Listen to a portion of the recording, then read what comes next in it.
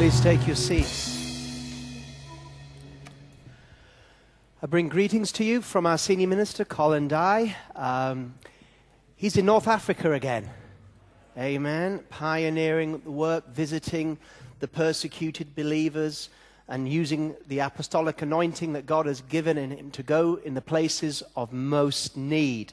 And as Dudley mentioned earlier, he will be back. Well, he'll be back for Wednesday evening for the counseling course, but also he will be ministering next Sunday morning, and he'll be able to share with us as a congregation a little bit more in detail about what he's been doing in these North African nations over the last 2 weeks. So we look forward to that.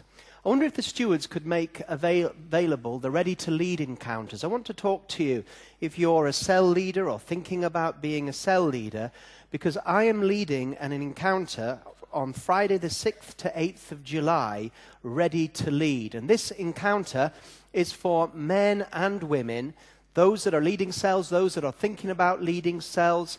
And this is about how to get a breakthrough in your leadership ministry. You know, the devil is a liar, and he seeks to contain that which God wants to do with our lives. And when you step out into leadership, the devil resists you even more because you become a threat to him. And so what can happen is when you're trying to start your cell group, or maybe you've had a cell group for a while, there can sometimes be like a ceiling that you begin to hit against. You just can't seem to get your cell breakthrough. You just can't seem to get your leadership breakthrough. And what can happen is, after hitting that ceiling again and again and again, you can weary, and you can just begin to allow that ceiling to remain.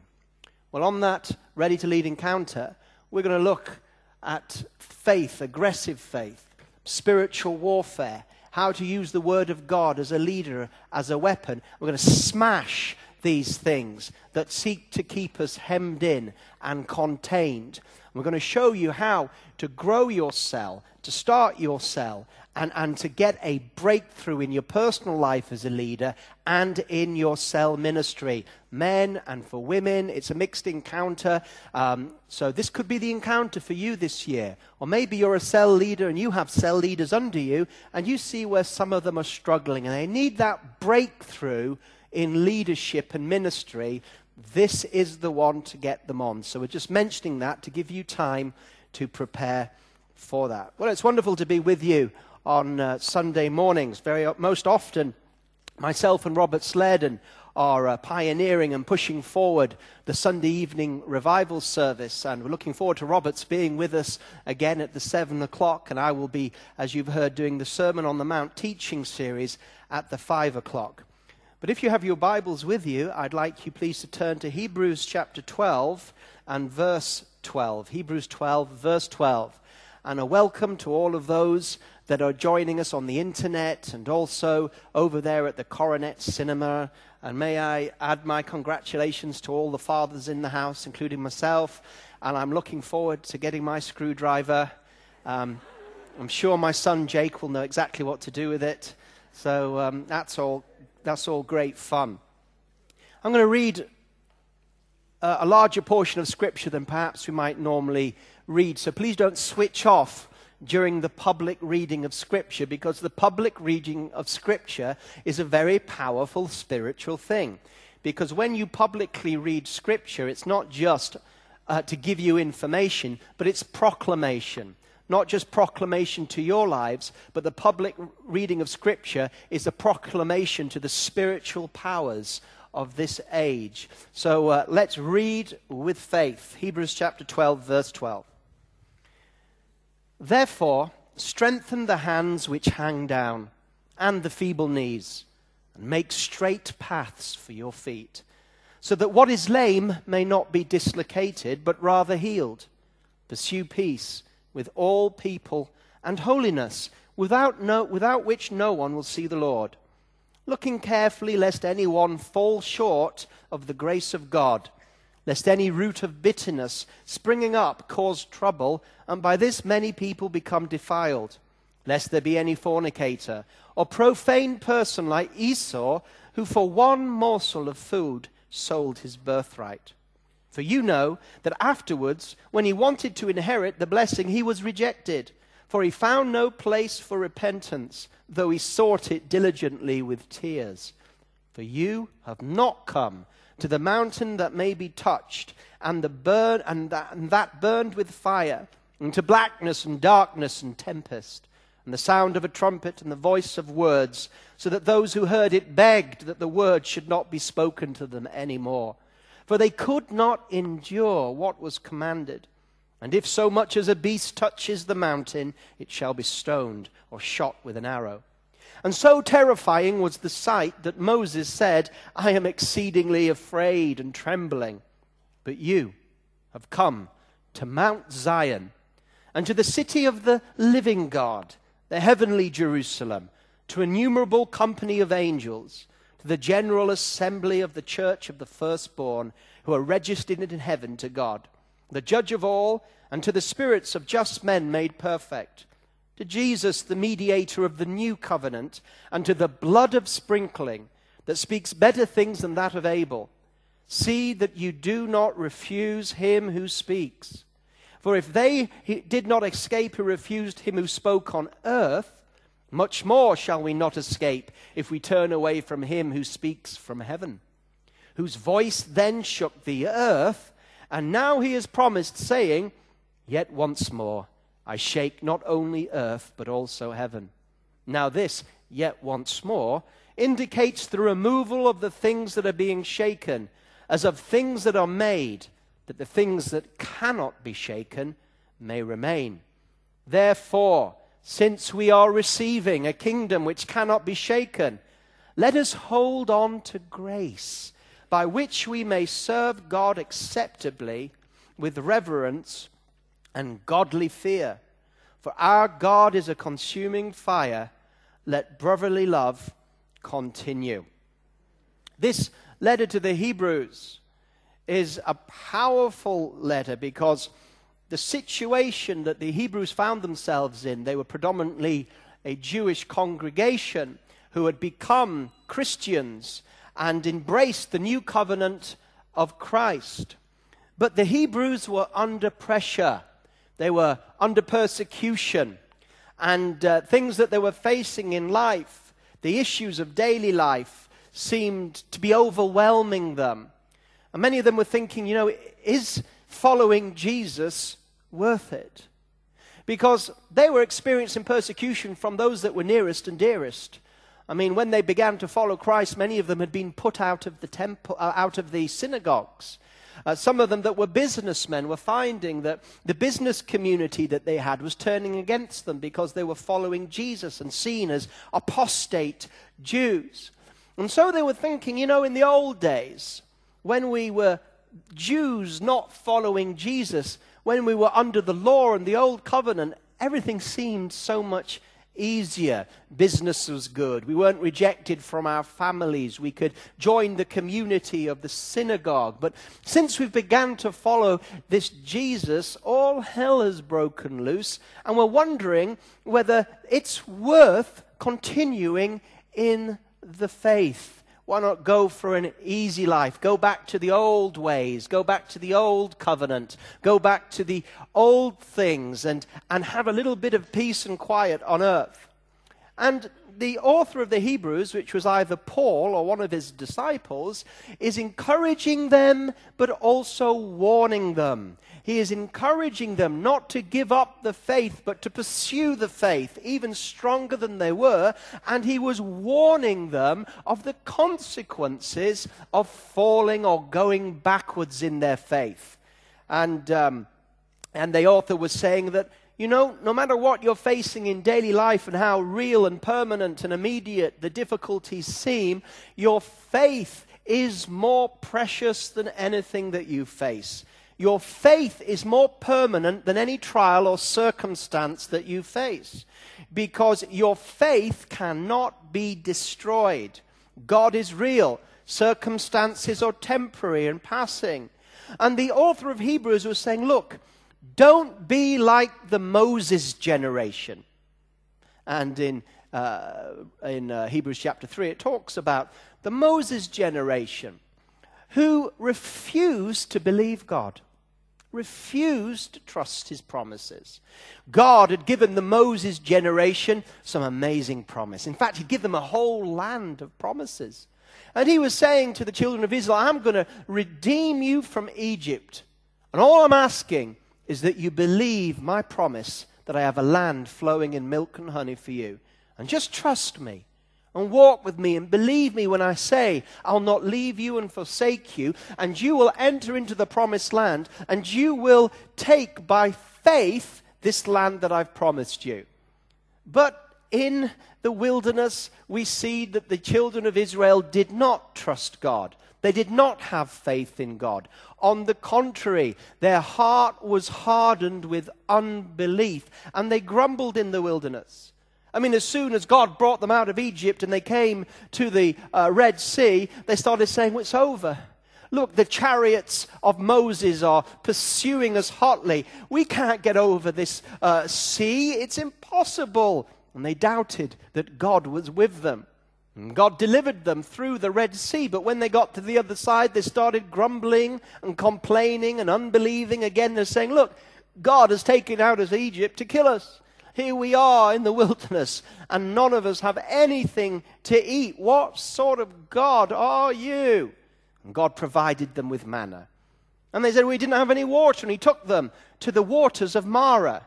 And they thought, yes, at last, this is so wonderful. And they tasted the water, and it was bitter. What sort of sick God are you? Not just to give us no water, but to take us to a place which seemed to promise so much, but tasted so bitter. And God cleansed the water. And again, every time they faced a physical problem or a physical circumstance or a physical mountain that needed to be removed, they gave up on God, they grumbled against God, they were unbelieving. And the author of Hebrews says, don't be like them.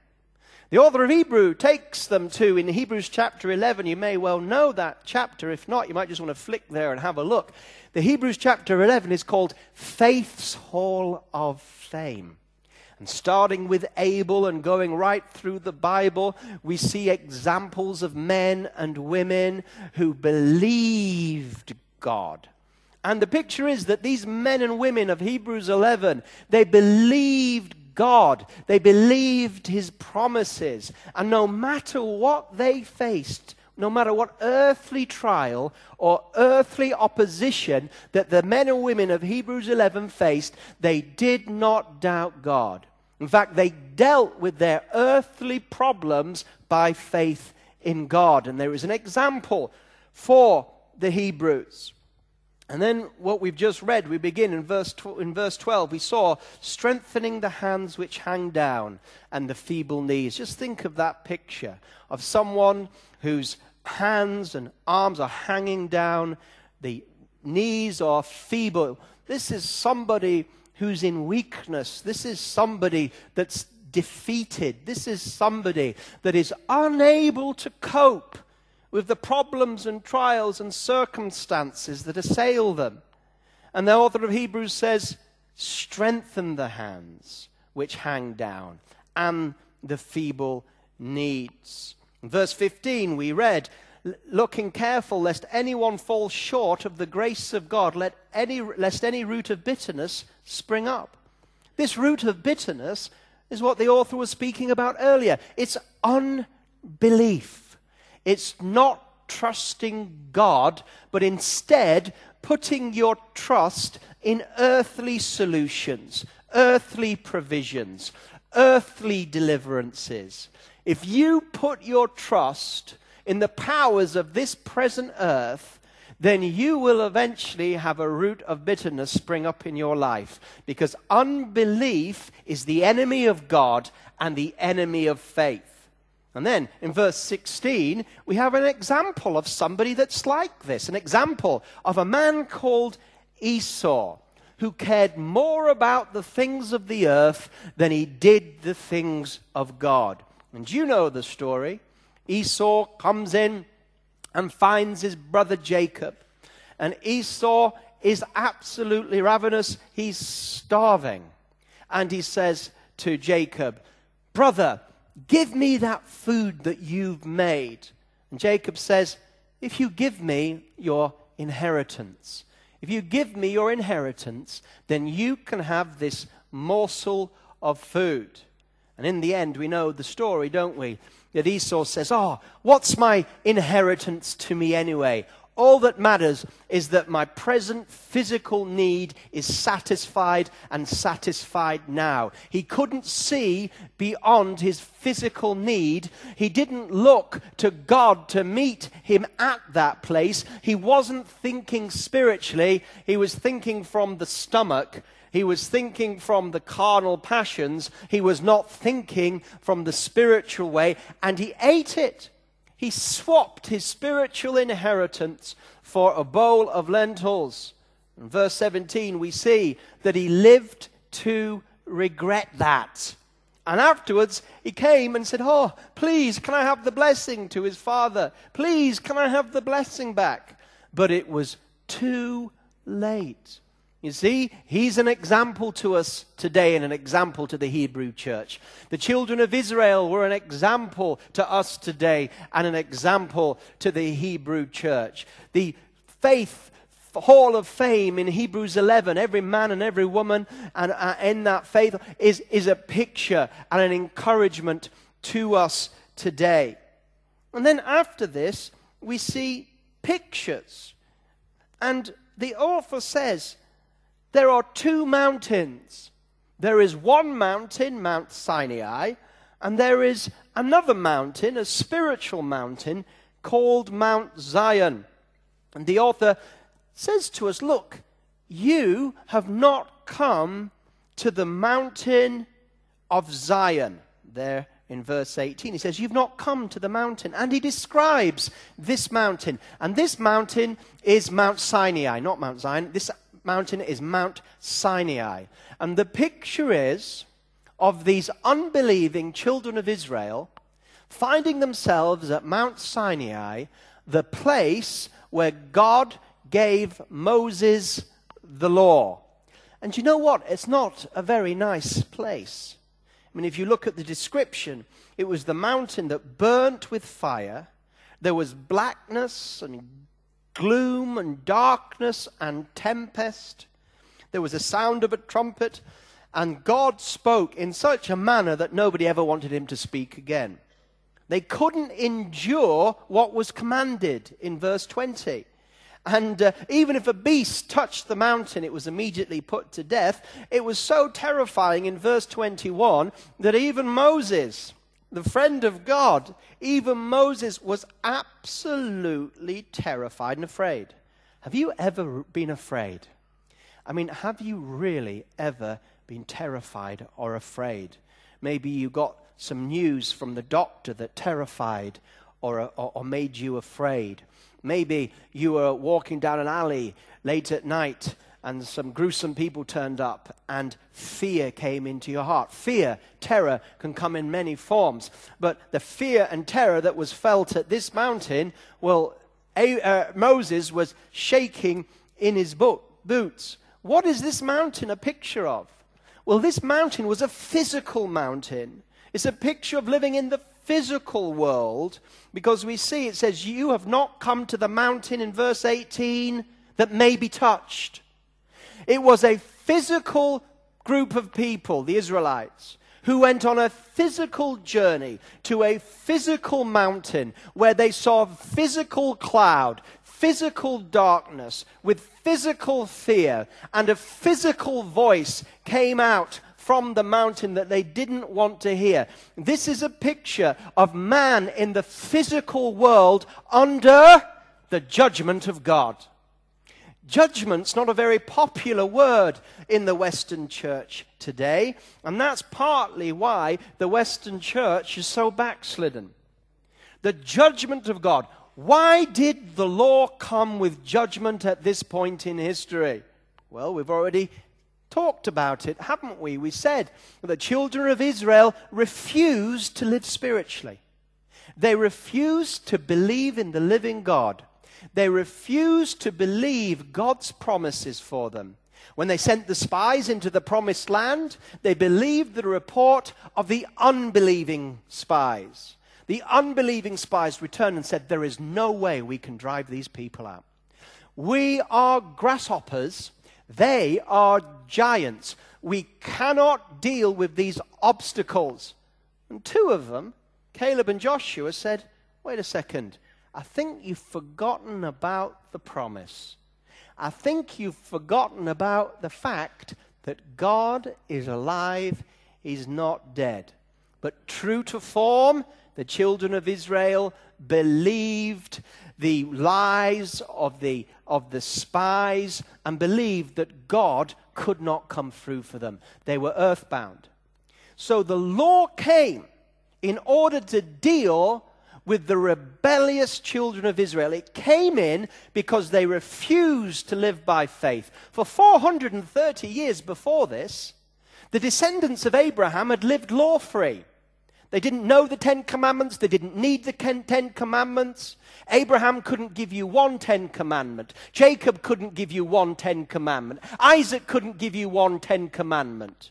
If you spoke to Joseph, he wouldn't have a clue what the Ten Commandments were. They just simply walked hand in hand with their Father in heaven and believed the promises He gave to them for life.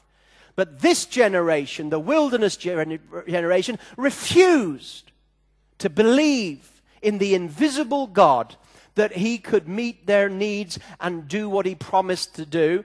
And so God said, right, well, there's only one way to deal with you. If you refuse to believe in me, I'm going to send you a law to sort you out. And the law came in like a teacher to a naughty class. You know, you can have these classes that are just out of control at school. And none of the teachers can handle the classes because the class is in rebellion. And so what they do is they can send in one of these super teachers who specializes in dealing with rebellious classes. And that super teacher comes in and says, right, you don't like me and I don't like you. But we're not running this classroom on who likes who or out of relationship. We're going to run this class by rules. And I've determined what the rules are. And then he gives the class a list of rules and a list of punishments that will come if those rules are broken. And some jumped up pupil at the front laughs and makes fun of the teacher as he has other teachers. And the teacher turns around and says, detention, 5 days. Somebody else sniggers and the teacher says, I'm going to take you to the headmaster's office. I was going to say and get caned. But I think we've moved on from there, have we? You're going to get caned. Soon, the threat of punishment brings that unruly class into line externally. Not because they're a good class, but because they fear punishment. And someone could walk into that class and go, wow, what a well-ordered class. Everybody's sitting there. Not even moving. What a great class. But we know it was the teacher, the law, and the punishment that brought them into line. That is the almost perfect illustration of why the law came. The law came, and it was only a temporary measure till Jesus came. The law came to reveal sin in all its horror and to externally restrain sin. It couldn't save you from sin. It was a temporary measure. And so this picture of Mount Sinai is the place of judgment. It's the place of threat of punishment. And the whole world is at this place right now because the law of God shuts up everybody under sin. No matter who you are, no matter where you are from, you are, without Christ, at this mountain of gloom, destruction. This is God's judgment on the physical world. But then the author says, but hey, you that have come to Christ, this isn't the place where you live in despair. You come to a different mountain. And this home of yours is not physical. It's spiritual. Here, look at the description. You have come to Mount Zion, the city of the living God. Look at that phrase in your Bibles, verse 22. The city of the living God. That phrase or title for God, the living God, is one of the most powerful titles of God that you can find in the Bible. In fact, whenever you read the living God, it is telling you something very powerful. For example, the problem with the children of Israel was that they didn't believe in the living God. Whenever they faced their trial, they thought God wasn't there, God wasn't real, God wasn't in control. They were totally overwhelmed and defeated by their physical circumstances and the trials that they faced, and they just thought, well, God's not here, because they weren't walking with God. Another picture of the living God was, do you remember Goliath, that great big physical giant of a man? And how every morning he would come out and defy the armies of Israel. And not one of the armies of Israel, not even their king Saul, had enough faith to go out and deal with Goliath. Why? Why didn't they just go out and defeat Goliath? Well, because they didn't believe in God. They didn't actually have faith that God would deliver Goliath into their hands. They didn't believe in the living God. But there was a young shepherd boy who did. And he said, what's going on here? As he saw this great physical giant of a man called Goliath defy Israel. And he said, what's going on? Who is this uncircumcised Philistine to defy the armies of the... You got it. He knew that God was alive, and he faced his circumstances by faith in the living God. Do you remember Peter? When he had the revelation from the Father about who Jesus was. And Jesus was saying, who do men say I am? And some said he was a prophet, and some said he was a teacher, and some said he was Elijah, and some said he was John the Baptist, come back to life. And he says, but who do you say I am? And Peter says, you are the Christ, the Son of the living God. There's a lot of people in this nation, the vast majority of people believe in God, but very few, a minority, and I include the church amongst that. Those in the church, a minority, believe in the living God. And here the author of Hebrews says that you have come to Mount Zion, to the city of the living God. It's so alive. And look at the picture of this real place. It's swarming with a innumerable company of ministering, delivering angels. It's a place of the assembly of the church. This is the home of the church. Not a physical mountain, but a spiritual mountain, a heavenly mountain. It is the church of the firstborn. What does the firstborn mean? Well, that's what Esau was. He was the firstborn. And that meant that Esau was meant to have the double portion. He was meant to have the inheritance. But we know he swapped his spiritual inheritance for physical food. And so here we see the church of the firstborn, who are the inheritors of the double blessing of God. How many know that if you are part of the firstborn church, God's blessing is upon you? God is with you. There's a double portion of his Spirit that he wants to give to you. And this is a place where Jesus, the mediator of the new covenant, and the blood that saves, that redeems, that cleanses, that speaks better things than that of Abel.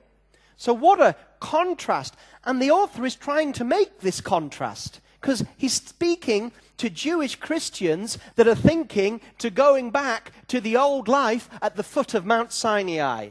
A life of condemnation, a life of darkness and despair in the physical world. But God is saying that you are a citizen, not a citizen of Great Britain first, or whatever country you may come from, but you are a heavenly citizen. Your passport comes from the Mount Zion and the city of living God and heavenly Jerusalem. In our city, in our nation, the nation of the living God, there aren't just humans there. There's angels there. And earlier on in Hebrews, the author says that angels are amongst us to minister to the saints, delivering power, strengthening power. Oh, thank God, angels are on our side. The Holy Spirit is on our side. We live in a spiritual atmosphere where the blood of Jesus is Lord, where whatever sin is committed, will be committed, is already cleansed. We don't have the quaking fear of Moses. We have the assurance that by the blood and sacrifice of Jesus Christ 2,000 years ago, we have been delivered once and from all from the kingdom of darkness. We have been delivered from the condemnation of the law. The power of sin is broken. The power of the devil is broken. The power of a fallen world operating in our life is broken.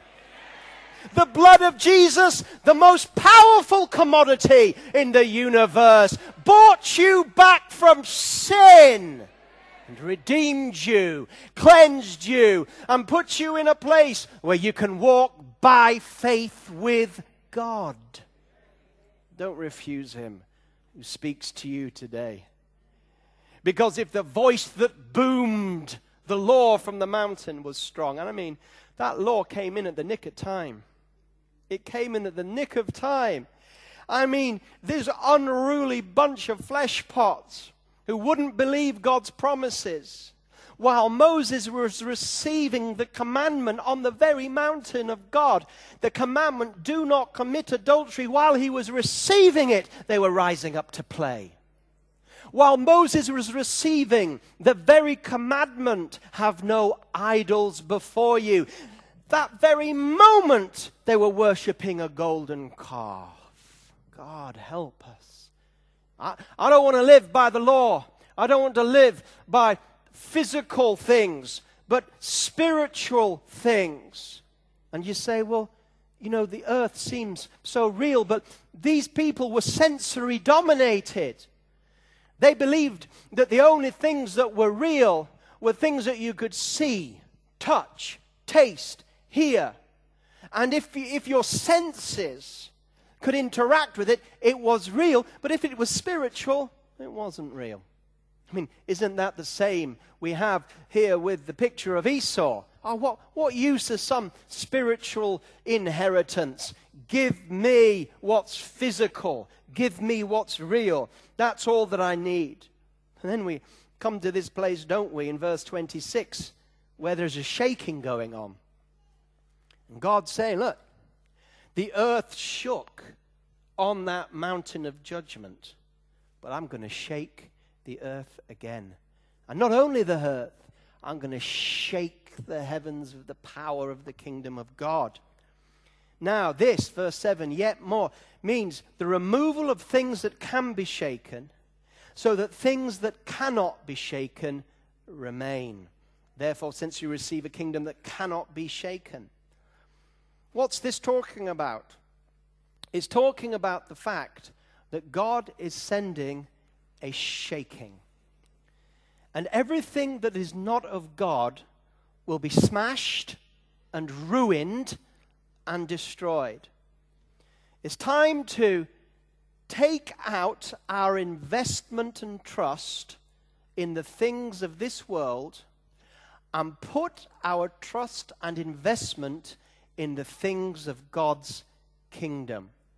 Isn't it interesting that in the current financial crisis, a lot of it is to do with confidence, isn't it?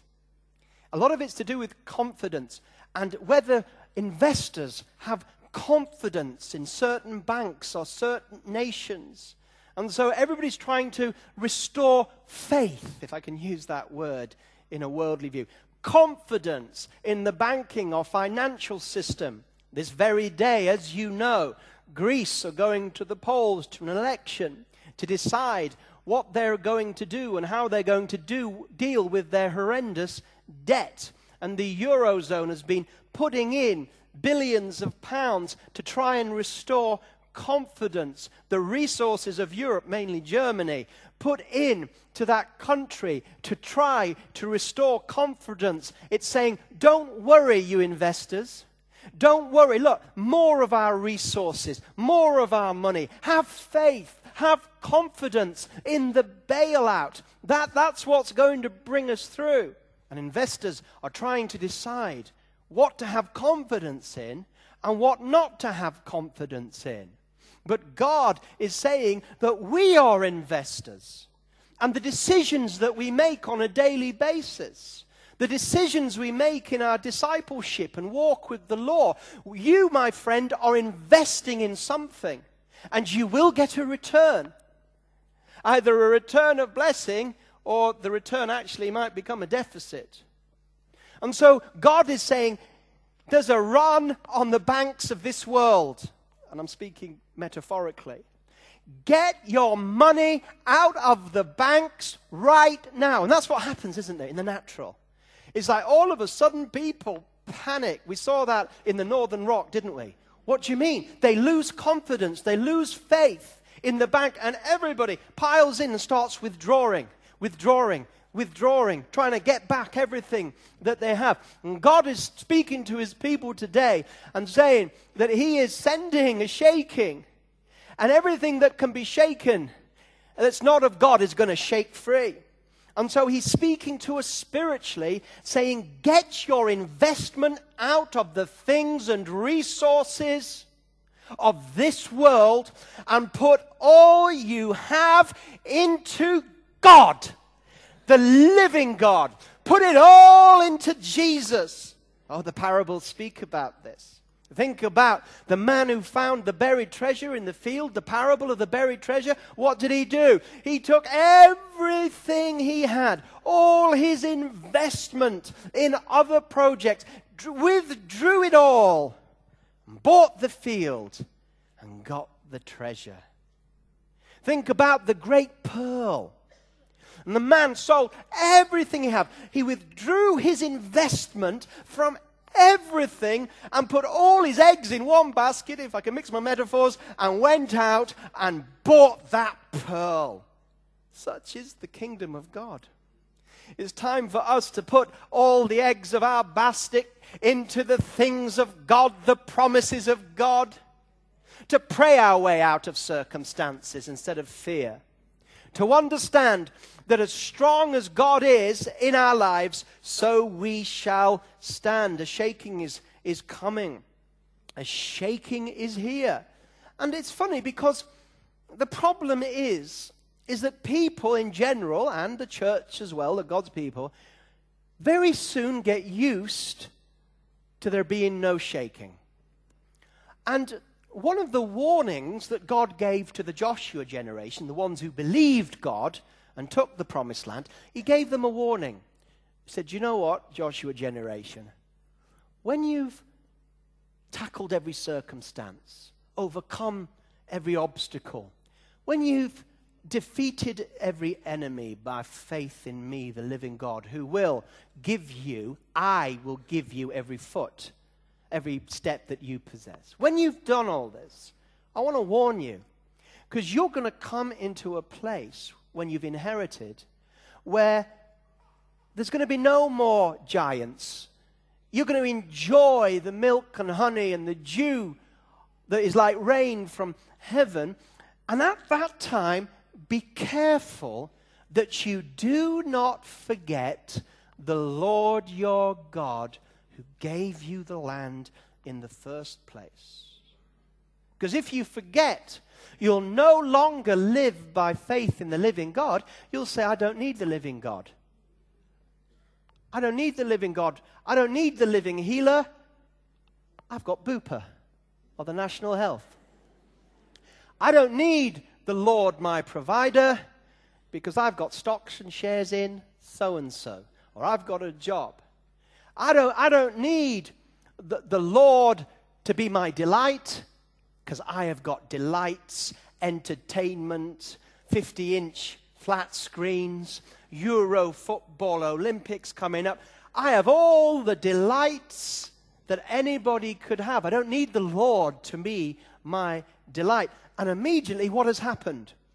You come into a new generation that don't know the works of God of the former generation. You have a new generation that don't even know what it is to trust in the living God. Don't need the living God, so they think. And then God sends a shaking, and they have no place to go. They don't know how to handle it because they haven't been trained in the things of God. They're like the parable of the man who built his house on sand. Why? Because it was a beautiful day down at the beach. Obviously, it wasn't Great Britain. A beautiful day down at the beach. All was sunny. All was so wonderful. How could this ever end? This is just beautiful. I'll just build a little house. I don't have to do any work. I'm just going to enjoy the sunshine.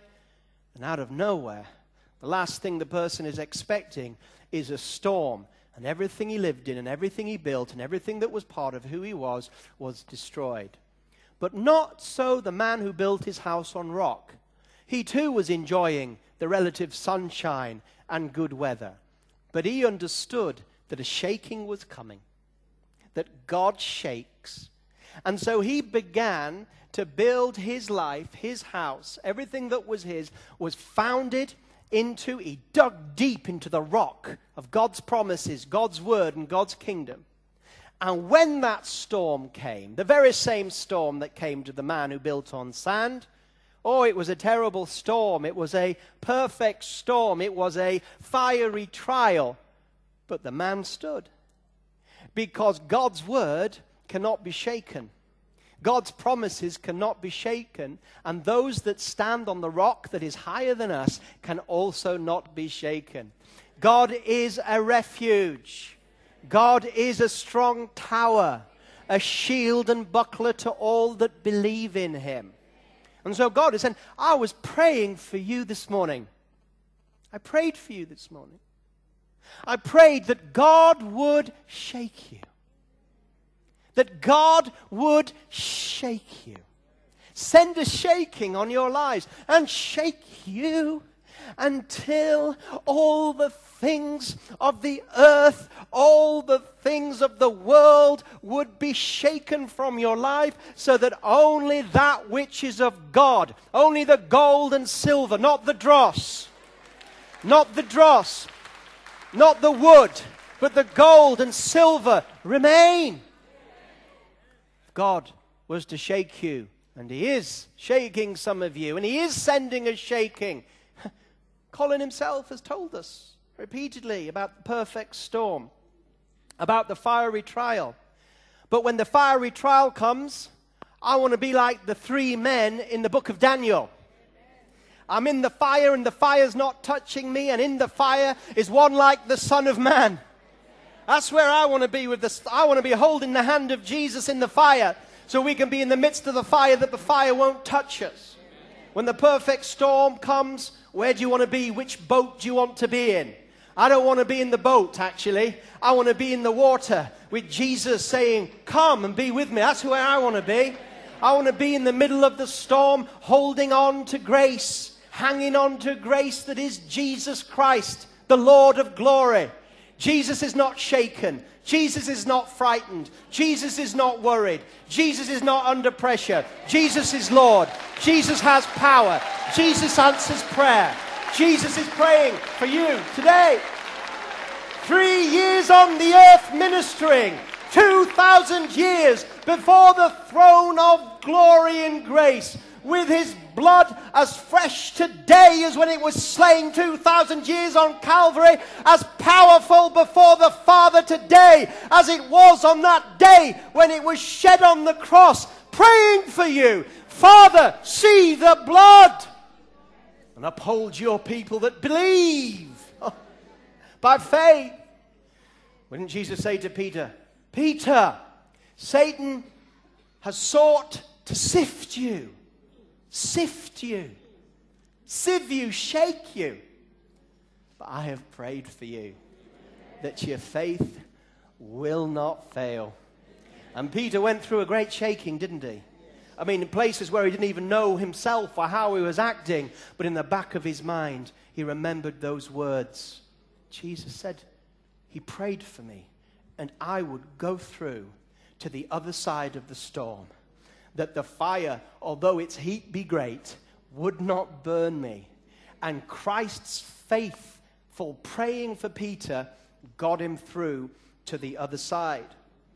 Finally, as we come to verse 28, it says this, therefore, since we are receiving a kingdom that cannot be shaken, let us hold on to grace. Now, in your versions, you may have different, you may say, let us be thankful.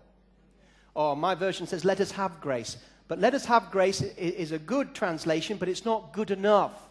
I checked out the Greek here, and the Greek word is grace, and the Greek word to have grace is stronger than that. The Greek word to have grace is to hold on to grace, to cling to grace. It's like if you were in the middle of a storm, in the middle of the waves, and someone tossed you one of those rings, you know, lifesaver rings. How hard would you hold on to that? You would hold on to it with all your might. And the Bible says that when shaking comes, that we're to hold on, to cling to the grace of God. What is the grace of God? It's clinging to His mercy. It's clinging to His forgiveness. It's clinging to undeserved favor that Gabriel's going to be speaking about later on. Undeserved grace. Just clinging. Don't cling to the mountain of Sinai. You'll just get a good boot kicking. You will get what you deserve at Mount Sinai. No wonder even Moses was frightened. Cling to the heavenly city. Like the woman with the issue of blood, press on in through every circumstance and grab the hem of God's mercy, God's grace, and hang on to it. And you'll find that when you hang on to grace, it's not just that you're hanging on, that grace will strengthen you. Don't fall short. Verse 15, don't fall short of the grace of God. That means don't give up on His grace, but run to His grace. He loves you. He's merciful. He's given you promises. He's given you the power of the kingdom so that you can be like those in Hebrews chapter 11 that were undisturbed by the storms that came to them. You know, don't wait for the shaking. Shake yourself. Don't wait for the shaking. Shake yourself.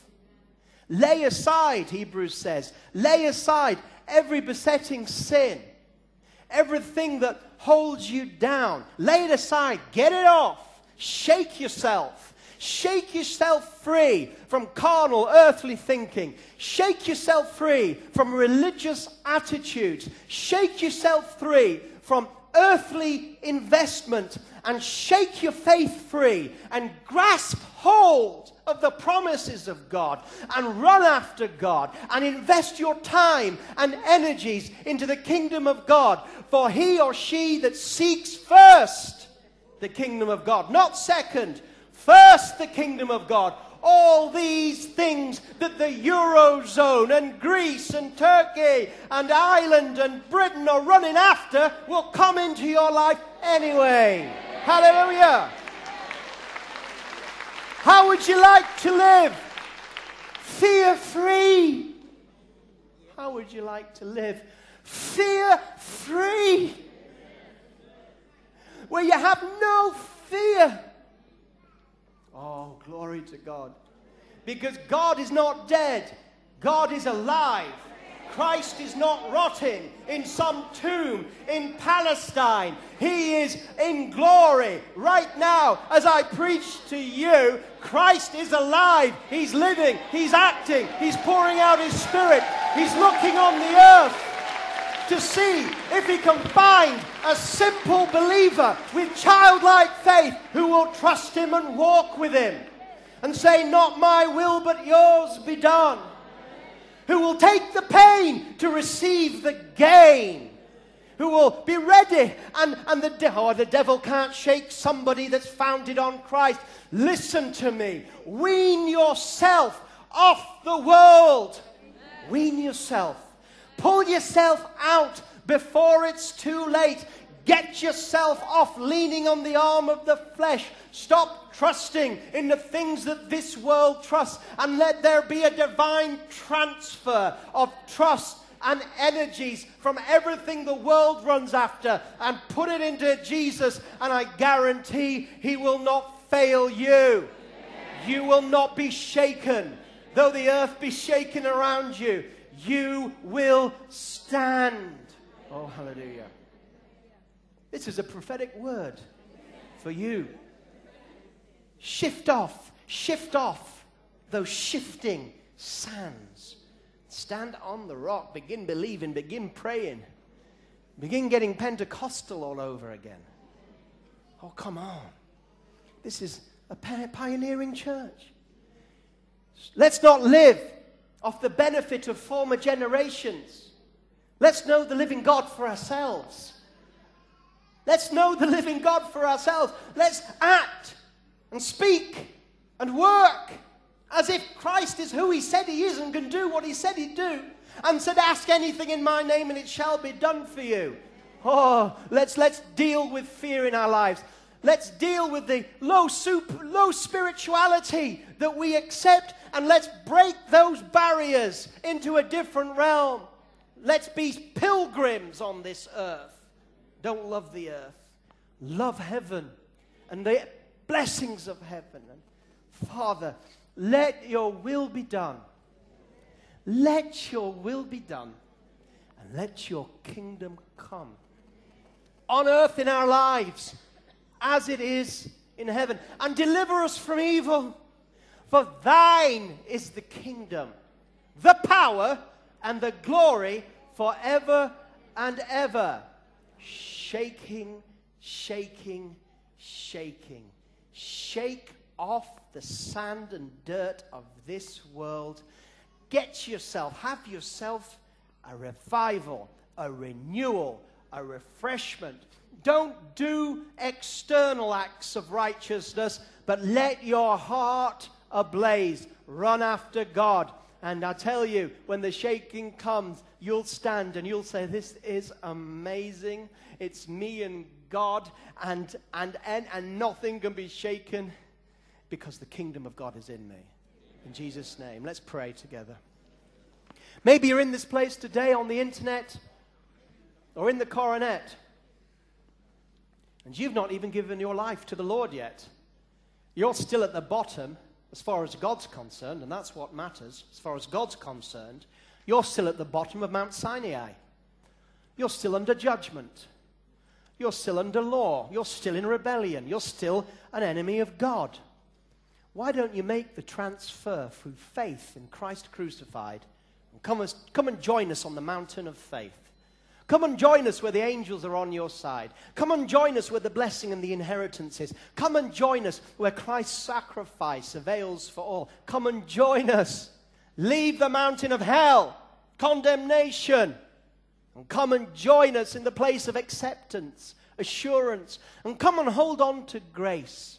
If there's any person in this place or in the sound of my voice, and you're ready now to believe in the spiritual and that it's more powerful than the physical, all you have to do is believe in your heart, confess with your mouth that Jesus is raised from the dead, because there's no point serving a dead Jesus. But Jesus is the living, and that he's raised from the dead. And you're ready to be part of his kingdom and his lordship. Then I can guarantee you can walk out of this place with your sins forgiven right now. I can guarantee you that your home is no longer on that dark, dim, gloomy mountain, but it's in the place of peace. And if you're ready for that, wherever you are, with every head bowed in prayer, I want you to lift your hand to the Father, and I'm going to pray for you right now for your forgiveness of sins. Lift your hand now by faith. Yes. Lift your hand up. I'm not praying for anybody that doesn't put their hand up, because if you don't put your hand up, you don't believe. Jesus Christ was lifted up, not in some back room, but naked before humanity, lifted up publicly to save you. If you believe, you've got enough courage to stick that hand in the air. Thank you, thank you, thank you. Over there in the coronet down in the lower hall, and even if you're watching by yourself on the internet, you stick your hand up where you are. Father, we pray for those that are making the transition from the kingdom of darkness to the kingdom of light. Thank you that we're welcoming them home to the Zion, the heavenly city, where abides the living God. Thank you that you are transferring them from dead works to a living faith. May they now not walk by the powers of this world, but may they learn to trust you, walk with you, and may they now build their life on the rock who is Jesus, who never fails. So as that shaking falls, the storm comes and the fire burns, God's people will stand stronger in faith in the living God than ever. In Jesus' name, amen.